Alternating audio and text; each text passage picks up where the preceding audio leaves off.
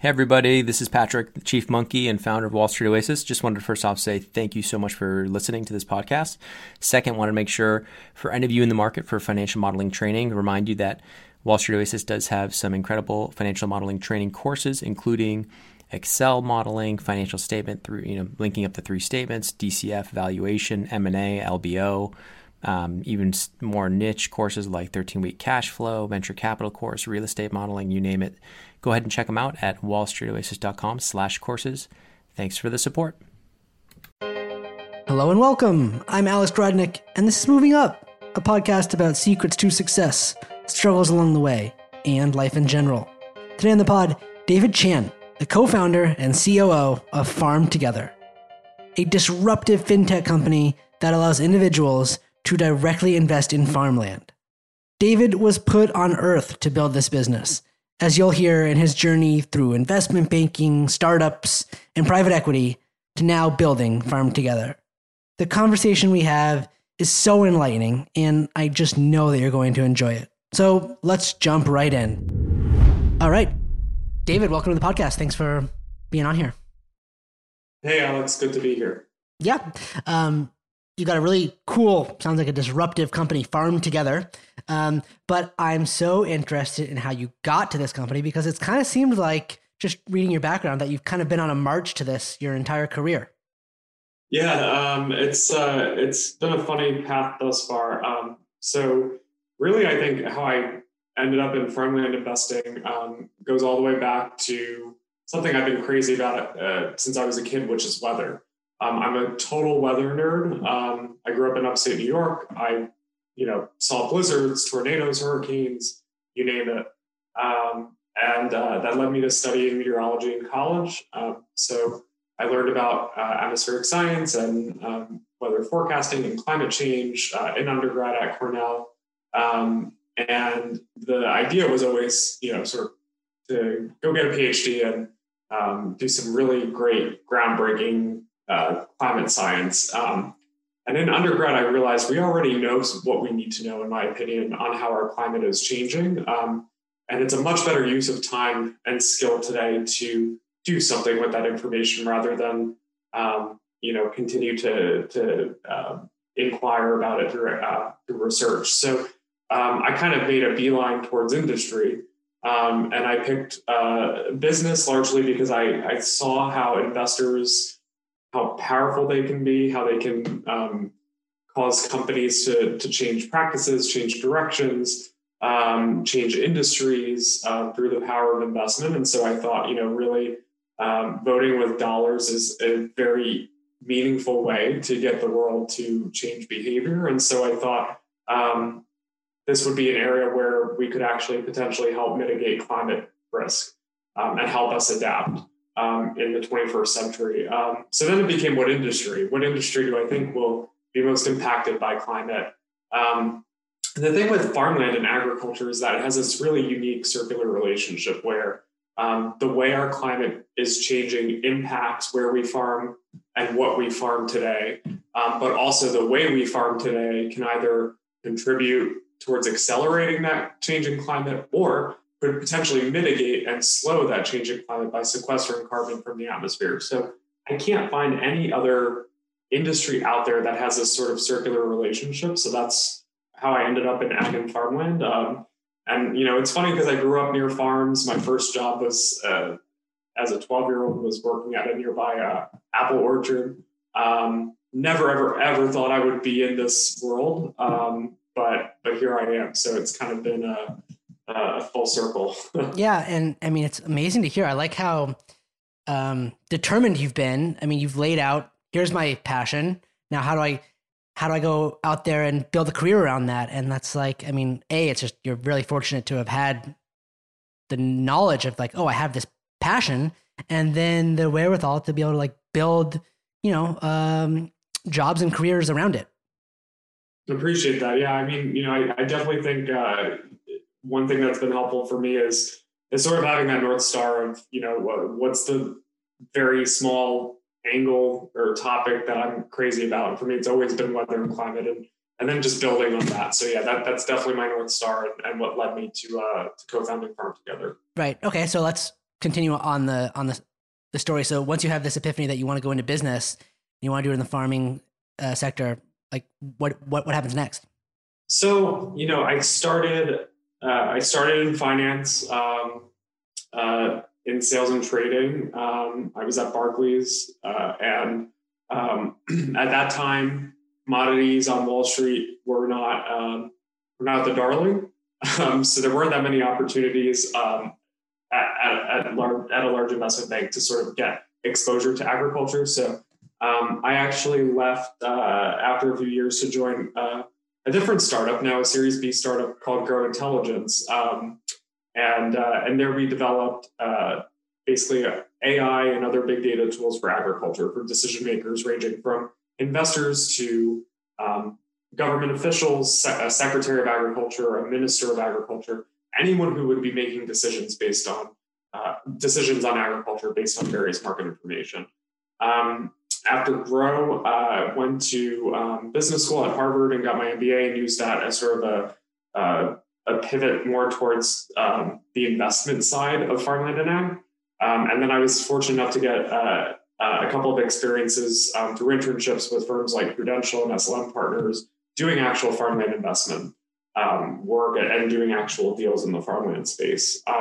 So that was sort of my path. And after business school, I was working in private equity, investing in agribusinesses.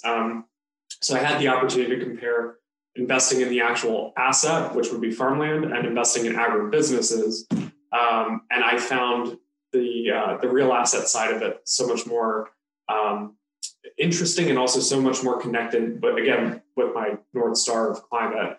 And so that's what led me to leave private equity and come back more towards the actual real asset investing side of ag and farmland, and join my partner, Artem Milanchuk, in founding Farm Together. Interesting. So let me ask you, did those investing jobs, both in the real estate and then in the agricultural companies, did that fulfill your passion, for bettering the world, helping out on climate change?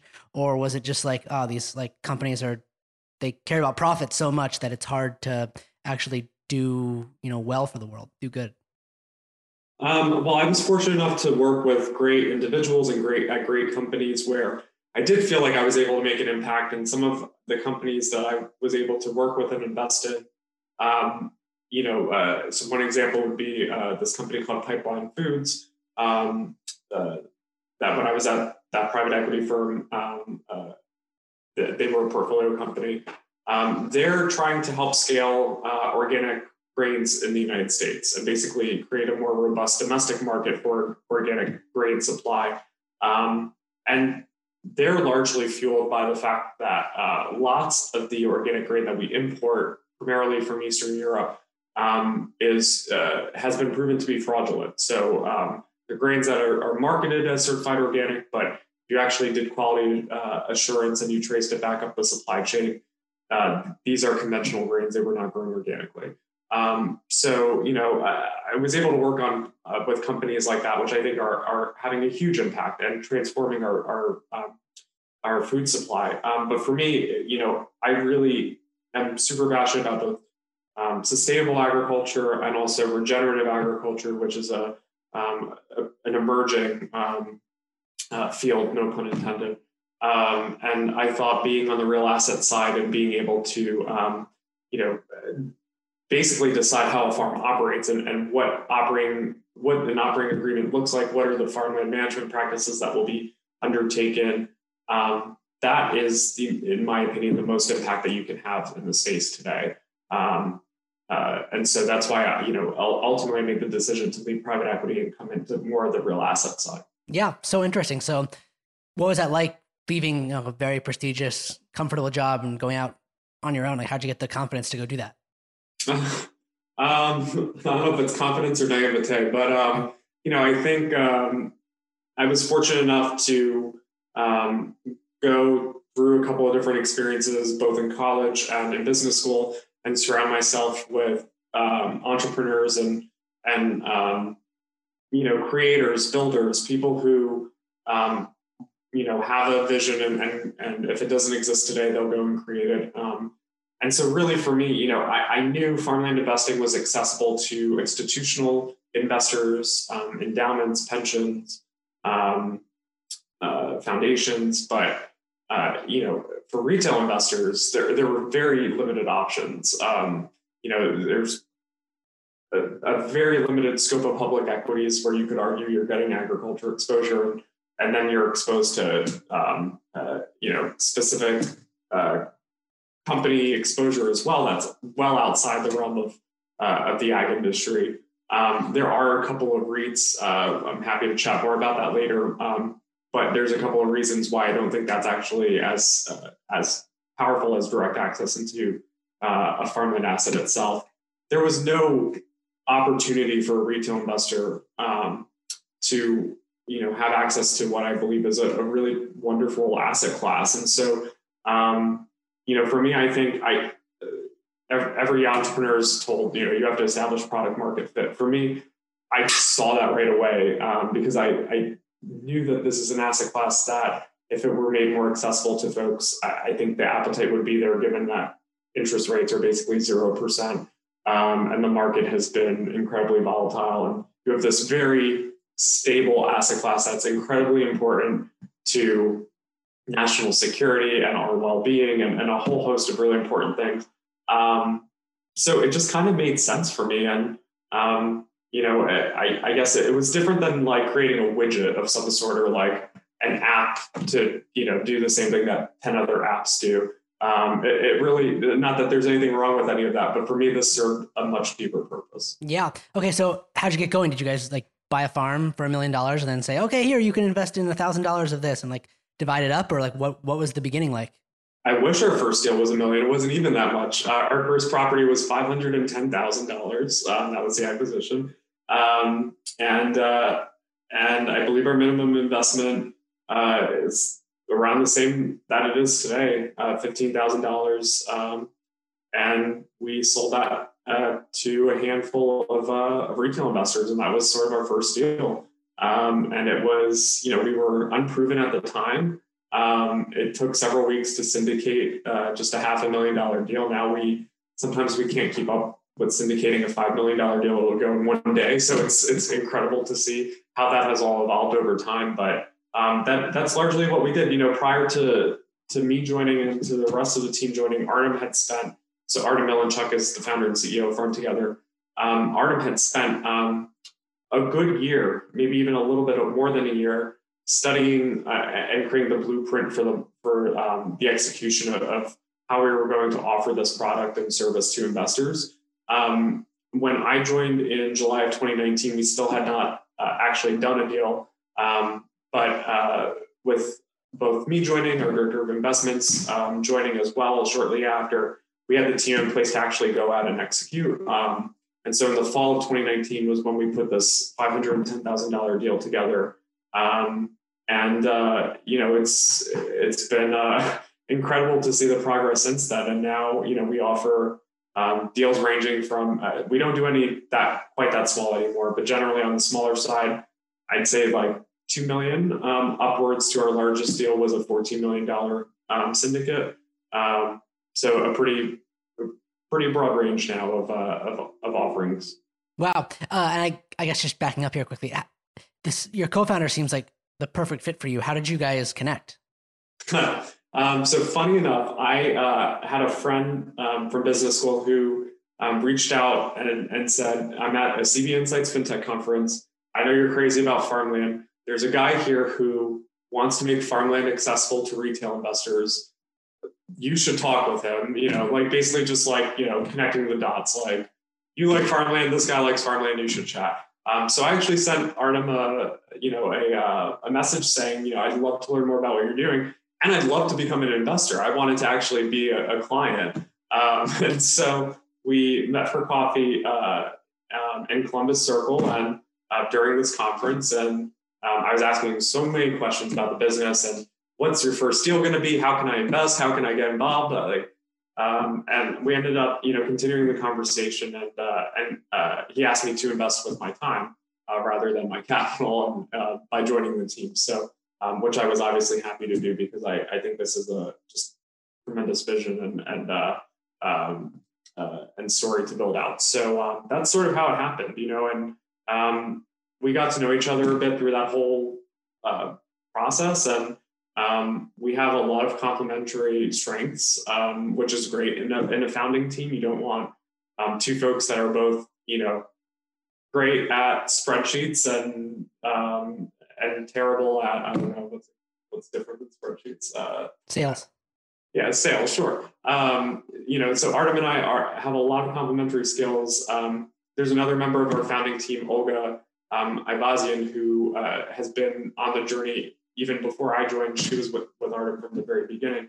And she has complementary skills as well. So the three of us, really bring a lot of different strengths to the table, which I found to be really wonderful. And then also different perspectives. We've all had different career stories, different experiences. And so it makes for, I think, a more productive and powerful decision-making team when we're all able to bring all those different perspectives to the table. Yeah, absolutely. Okay, so David, you mentioned the size of the deals has grown. So tell us, how the business works today. You guys will go out and find a farm and it's up for sale, and you say, okay, well, we're interested in buying it. Then you take it to your platform of investors, and they say, yeah, here, we're interested. And then you can just connect the two, and you guys are the kind of the middleman, and you get a fee for bringing everyone together. I think that is a little bit too simplistic. There's more than that. We go out, we source, we underwrite the deals. The underwriting process is extremely detailed and rigorous. We're looking at location. We have selected top tier operating partners where if a property falls outside one of those zones, it might be eliminated. We look at climate risk. We underwrite for climate risk, temperature projections, precipitation projections. We underwrite for that as well. We look at water risk. If you're in California, what water district are you in? How does the new riparian rights law, which is called the Sustainable Groundwater Management Act, or SGMA, how does that impact the water rights that are pertinent to that given property in that district? We look at comparable sales and more sort of traditional real estate valuation metrics. So what's the gross acre sale? What's the net acre sale value? What's the productivity of the property? Do we have historical information? It's a process. Yeah. I would say for every at least 1,000, probably even more, for every 1,000 plus properties we see, only one actually ends up making it to the platform for investors. Once we, I would say, backing up just a little bit, before a property gets to the platform, we go through that whole process. We decide, yes, this property meets our thresholds. We issue what's called an LOI, or a letter of interest, which is basically the same as if you've ever purchased a home. Basically, you're reaching out to the seller and saying, I would like to offer you, X dollars for this property. Let me know your thoughts. And then it can become a negotiation. Sometimes there's a few counters back and forth, and ultimately, hopefully, we settle on a purchase price. Once we settle on a purchase price, we enter into another contract, which is called a purchase and sale agreement. And that's what binds the sale of the property. That's what ensures that we actually have the right to buy it. Again, if you ever purchased a home, it's the same exact process, LOI to PSA. After the PSA is in place and that's been signed, that's when we move forward and begin marketing the property to our investors. So that's when we'll go ahead and put it on the platform. Right. Okay. So give us an idea of what a typical farm is. They're growing tomatoes and it's 1,000 acres and it's going to give cash flow to all the investors. And then at the end, we're going to sell it. We're going to do XY improvements and then sell it down the line. Is that kind of the investment thesis, or how does that work? Yeah, the beauty of farmland is there's so many different ways you can structure a deal where you can play with risk and yield and basically create different deals that work, that meet objectives of certain investors. Because obviously our investor base is so diversified, and we have folks who are retired and looking at this as an income producing asset. We have folks who are at the beginning of their careers and they're looking at this as a yield investment. And so we want to structure different deals and different products along that risk and yield spectrum to meet all those different objectives. So it's hard to say what a typical deal might look like. I would say, I'll give you sort of three examples. On the lowest risk, lowest yield side, we would probably say that would be like a row crop lease. Row crops are sometimes called annual crops. They're basically crops that you plant every single year. Corn, soy, wheat. You lease that property out to a tenant, and you're paid your annual rent in Q1 of any given calendar year. So you receive your rent before planting even happens. Typically, planting happens in the spring. You get your rent in Q1. You have basically no risk to operations. So whether corn prices go up 10%, down 10%, doesn't really matter to you. You're basically just managing for counterparty risk, and it's a super fluid market. I think the vacancy rate is like 0.1% or something like that. So, basically it's just a rental play. Those deals typically have cash yields of around 2.5% to 3% net, and IRRs of anywhere from 7 to 8% net. So that's what that's the return profile that you're looking at for what we would consider to be like the lowest risk. We call them the treasuries of farmland investing. Right. As you move up sort of the risk spectrum, I would say the next example, sort of the middle example, would either be a permanent property. So permanent crops would be, it's basically a commodity that grows on a long-lived asset. And you're going to depend on that long-lived biological asset for cash flows for maybe a decade, maybe several decades. So almond trees, wine grape vineyards, apple trees, citrus groves, all examples of those permanent crop commodities. You can lease permanent crops just like you can lease row crops. And typically those leases can get slightly higher cash yields because there is more inherent risk in owning a permanent asset like a tree or a vine. You can also do hybrid structures, which we've done, where you have like a base rent component. So maybe like a 5.5% cap rate or something like that, some rental component, plus a gross revenue share or a profit share. So you have a little bit of upside as well. So I call that, and then like an example of returns there would be maybe like an average cash yield of 6-7%, and net IRR probably like 10-11%. And then in that same sort of return profile, same risk bucket would be what we would call a mature turnkey orchard. So that's a property that maybe we buy today. The almond trees are, say, like 10 years old. So they're in their mature steady state life. They're producing that cash yield year one. We've eliminated a lot of the risk of development because the tree is already matured. You end up paying more for that type of asset, of course, because there's less risk. So you get less appreciation. But again, high single digits cash yields there and low, double digit net IRR, say 10-11%. And then on the furthest end of the spectrum, highest yield, highest risk would be direct operating permanent assets. So those would be, actually our largest deal today, the Galaxy Organic Apple Orchard. We are acquiring an existing apple orchard. It's been planted to Red Delicious, which is now an outdated variety.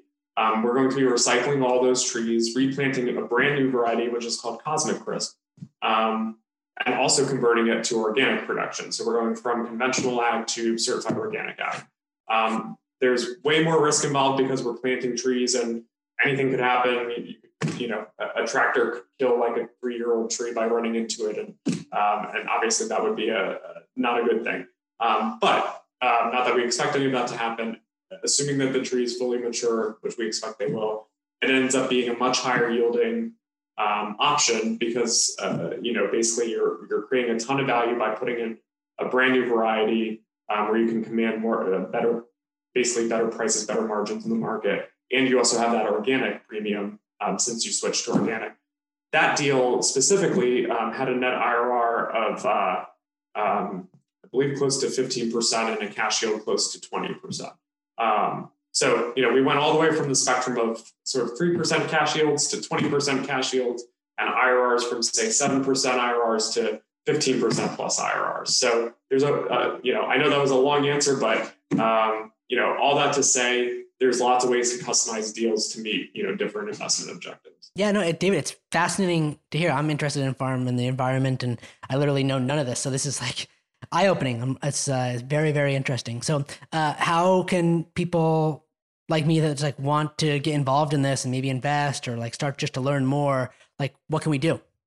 Great question. So, there's so much information out there, and, we view our job, obviously our duty to our investors is to deliver on what we promise and help them achieve their financial goals. But we also feel we have a duty to just evangelize this asset class and get the word out about the history and how it works and why we're so excited about it. So we actually have a learning center on our website, farmtogether.com. And we have tons of content there, blogs, how it works, articles where we go through, what is an operating agreement with an operating partner? How do we enter one of those? What do they detail?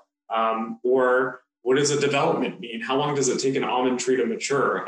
What's the process around that? So all those questions on how it works, all of that is on our learning center, as well as information on performance. So we have a white paper where we go through the different annual average returns, mean standard deviations of performance for farmland compared to public equities, fixed income, real estate, a bunch of other major asset classes for the past 30 years from I believe 1990 to 2020. So even if you're, maybe less focused on how does the actual farm work and you're looking at this more from an investment lens and you're wondering, what does a Sharpe ratio look like? Or what does past performance look like? We have that information as well. So all that's available on our learning center. I would definitely recommend anyone who's interested in learning more about farmland, go to our website and sign up for an account, which is just farmtogether.com. Awesome. Well, I'm doing that, David. This was really delightful speaking with you. I loved hearing your story and what you guys are doing now to better the world, change it. And I wish you all the luck because this was really enjoyable speaking with you. Thanks so much, Alex. Appreciate it. Thanks for listening today. If you like Moving Up, the best way you can support us is by telling your friends and leaving a review wherever you're listening. Thanks.